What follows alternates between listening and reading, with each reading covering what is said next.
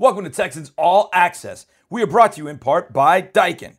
Hey Texans fans, get a home field advantage this summer with Daikin Air Intelligence tips you can use to beat the heat in your home. Learn how to lower your energy costs, reclaim your outdoor space, and breathe easier by improving your indoor air quality. It's all part of Daikin's Air Intelligence, and you can learn all about it by visiting DaikinLovesHouston.com. As one of Houston's largest employers, Daikin is doing big things for your fellow Texans. Check out their outstanding limited warranties and financing options at your local dealer today. Now back to the show. Now back to more Texans talk on Texans All Access. Mark Vandermeer, John Harris with you, Texans Radio. Okay, Johnny, are you ready to play the game that we occasionally play on Thursday? Not all the time, but we're ready to play it tonight. It's called More Likely to Happen. You know it. I am always ready for More Likely to Happen. Let's go. I like playing these games. Look, Aaron Rodgers doing the game show this week, right? Doing the Jeopardy stuff and doing a nice job. So good for him. And I like that kind of stuff. And I like this kind of stuff. More likely to happen. More likely to happen. More likely to have a better year this season. Jalen Hurts as the so-called entrenched guy in Philadelphia. Let's just call him that for sake of this argument. Or Andy Dalton in Chicago. Hurts in Philly, Andy Dalton in Chicago. Different kind of styles and everything, but who's going to have the better year, Johnny? I was anticipating you to say Jalen Hurts or Sam Darnold, which – ooh, that's good. Yeah, I was like, ooh, I was in my mind. Throw him in the mix too. You know what? We're in charge here, and we can make executive decisions and audibles. So go ahead, throw in Darnold too. I think I watched a kind of a telestrator yesterday with my friend Fran Duffy from the Eagles that he did with Nick Sirianni from the Eagles, who had been with the Colts with Frank Reich, takes over with Jalen Hurts. In Philadelphia. And I watched that with Sirianni. And I know his initial press conference, everybody kind of ran wild with something that Sirianni just, you and I, we've all done it. You get on the mic and you start talking and you can't kind of find the end point of where you want to go. And so you just kind of keep going. Well, that's what he did at the press conference. Everybody kind of made fun of him. I watched Sirianni do that telestrator and he was really, really good. So I have a lot of faith in him. I have faith in Matt Nagy. I think he's going to do some good things with number 14 there, Andy Dalton. Sam Darnold's got Joe Brady. He's got Christian McCaffrey. He's got DJ Moore and Robbie Anderson. I think what Sam Darnold has around him is much better than anything he had around him with the Jets. I mean, when Robbie Anderson was with the Jets, those was Sam Darnold's guys. I mean, he threw the ball deep to Anderson. I thought that was a great fit. I think Sam Darnold of the three will have a much better season, and obviously we'll see him in 2021. I would put Jalen Hurts next. I think Sirianni is going to come up with some things designed for Jalen Hurts to succeed, and I think Dalton's going to end up being 3. I think there's more help around Darnold and Joe Brady. I don't think there's as much. Look, we saw Dave Montgomery have the best game maybe of his career against us in December for the Bears, and I like him. He's not Christian McCaffrey. I like Allen Robinson. I don't know if I love everybody else around Allen Robinson for Andy Dalton. I like what the Eagles have, and I think Sirianni is going to be a big boost for Jalen Hurts. So I would go Darnold, Hurts, Dalton. That's how I'd rank them in terms of who will have a better 2021. I'm not Carolina, obviously, but and I'm sure they've done this. You need to look at every Darnold throw and find out why he's not a 60% passer. Being below 60% in the NFL right now is kind of like being below 50% 40 years ago, right? You just can't be below 60%. You better have a darn good reason, and maybe he does. Maybe the receivers drop balls. But between the sub 60% and the turnovers, I got a hard time with Darnold. But obviously they've watched all the tape.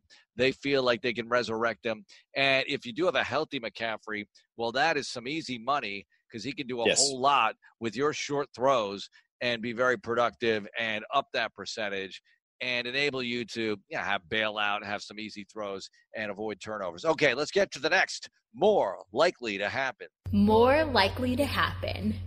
more likely to have the most rushing yards for your Houston Texans? Philip Lindsay, David Johnson, Mark Ingram, or Mr. X, either Buddy Howell or Scotty Phillips, or somebody we just don't know about who hasn't arrived yet. They draft a guy, they get the next hot undrafted free agent or whatever. So more likely to have the most rushing yards for your Houston Texans. Who's it going to be, Johnny?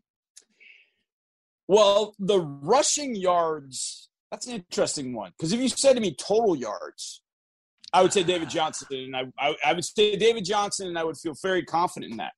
But I could see a situation where my answer, Philip Lindsay, would have just a hair more than David Johnson, but David Johnson is going to give you a little bit more in the receiving game.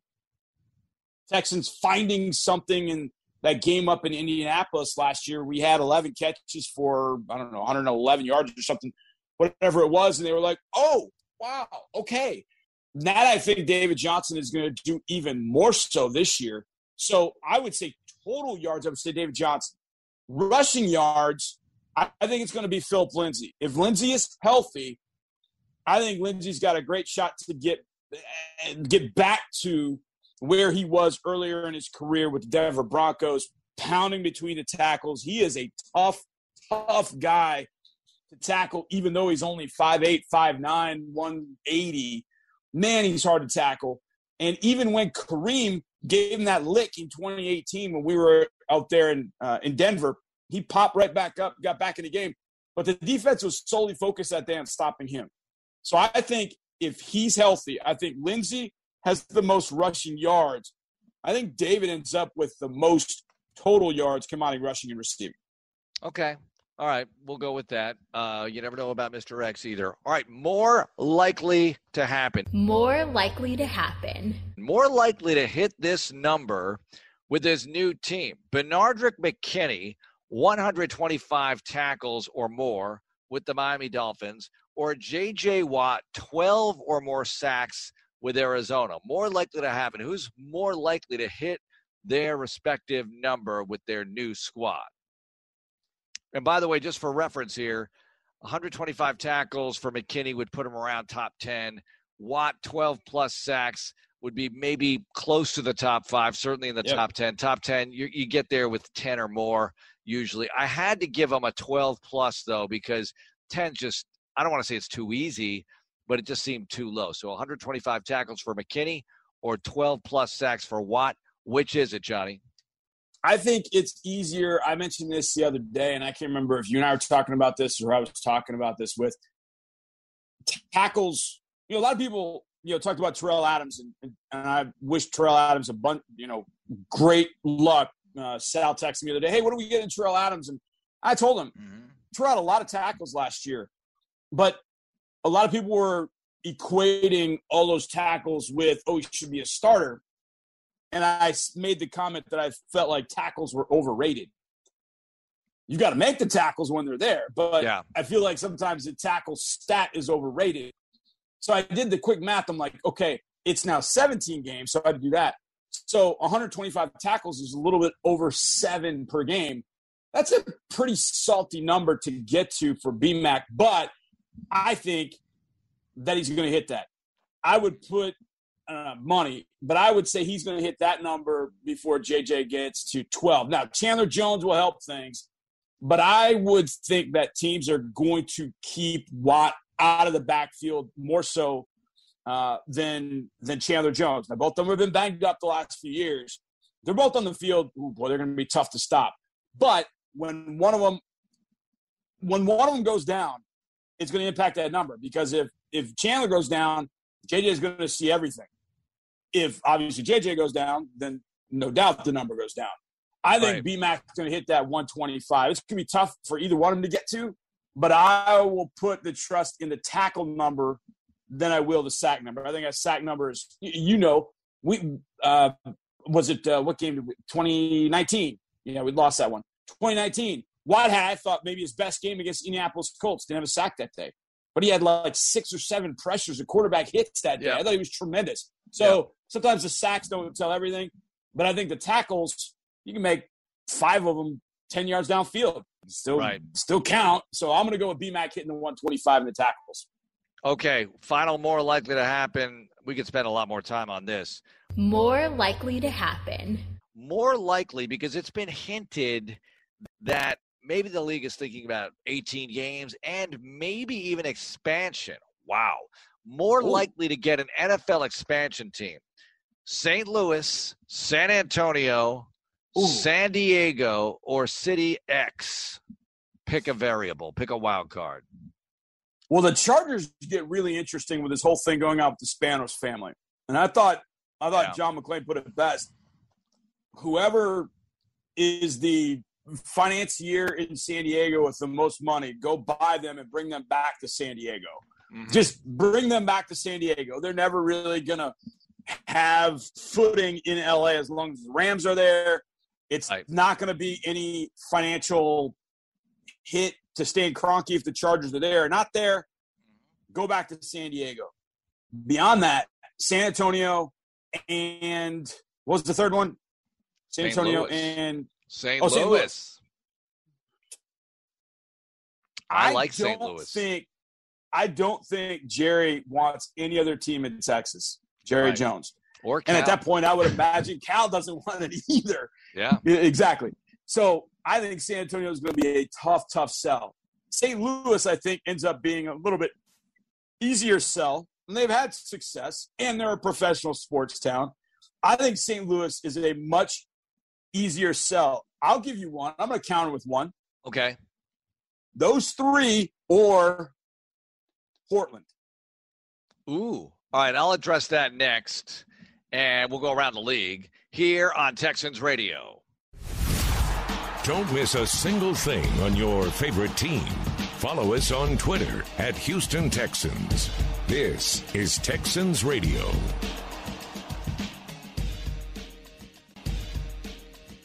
Welcome to Texans All Access. We are brought to you in part by Daikin. Hey, Texans fans, get a home field advantage this summer with Daikin Air Intelligence tips you can use to beat the heat in your home.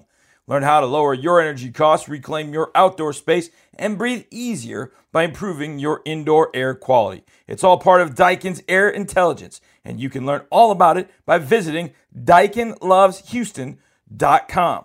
As one of Houston's largest employers, Daikin is doing big things for your fellow Texans. Check out their outstanding limited warranties and financing options at your local dealer today. Now back to the show. It's like Netflix, but free. Go to HoustonTexans.com and click listen for every episode of our Texans radio shows.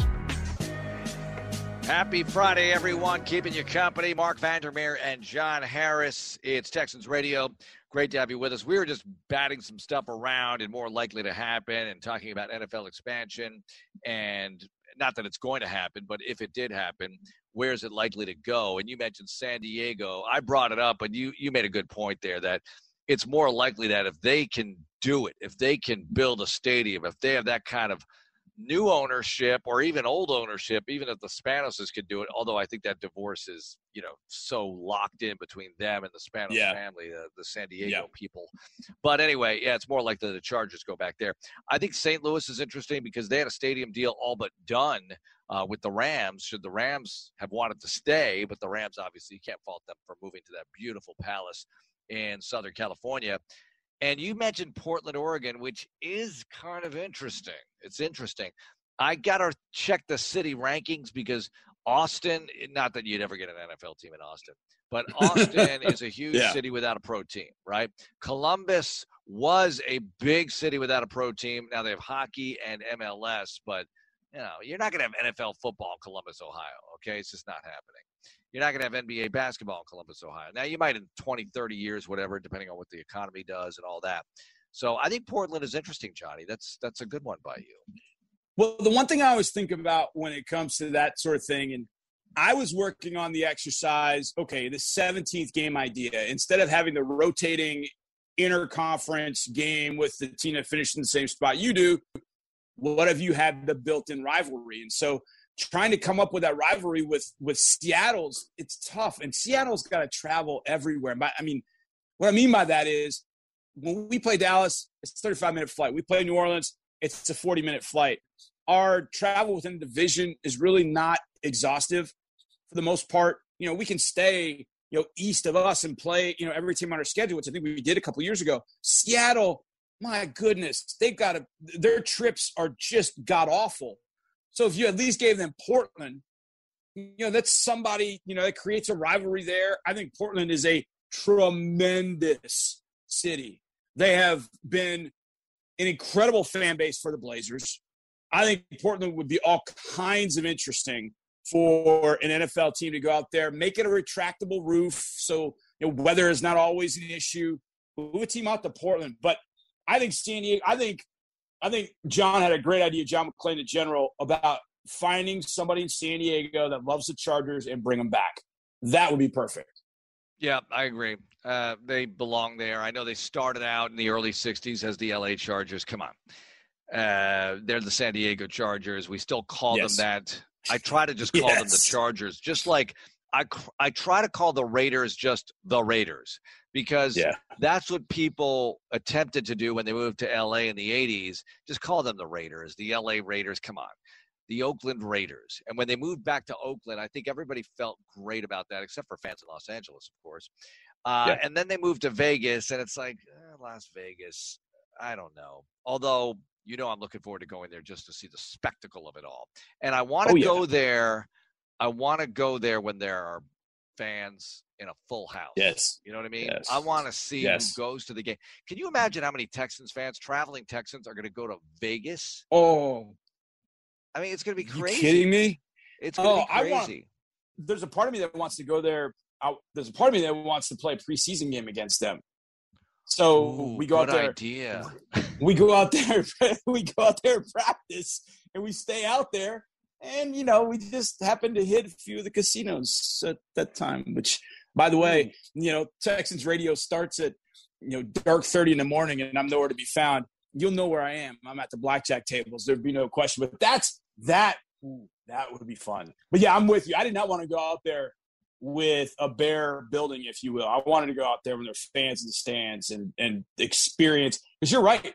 I think the fan watching in Las Vegas is going to be as interesting as anything else that happens out there. Like, who's going to these games? That's going to be really fun to watch. Preseason practice in Vegas, though, you got to be indoors.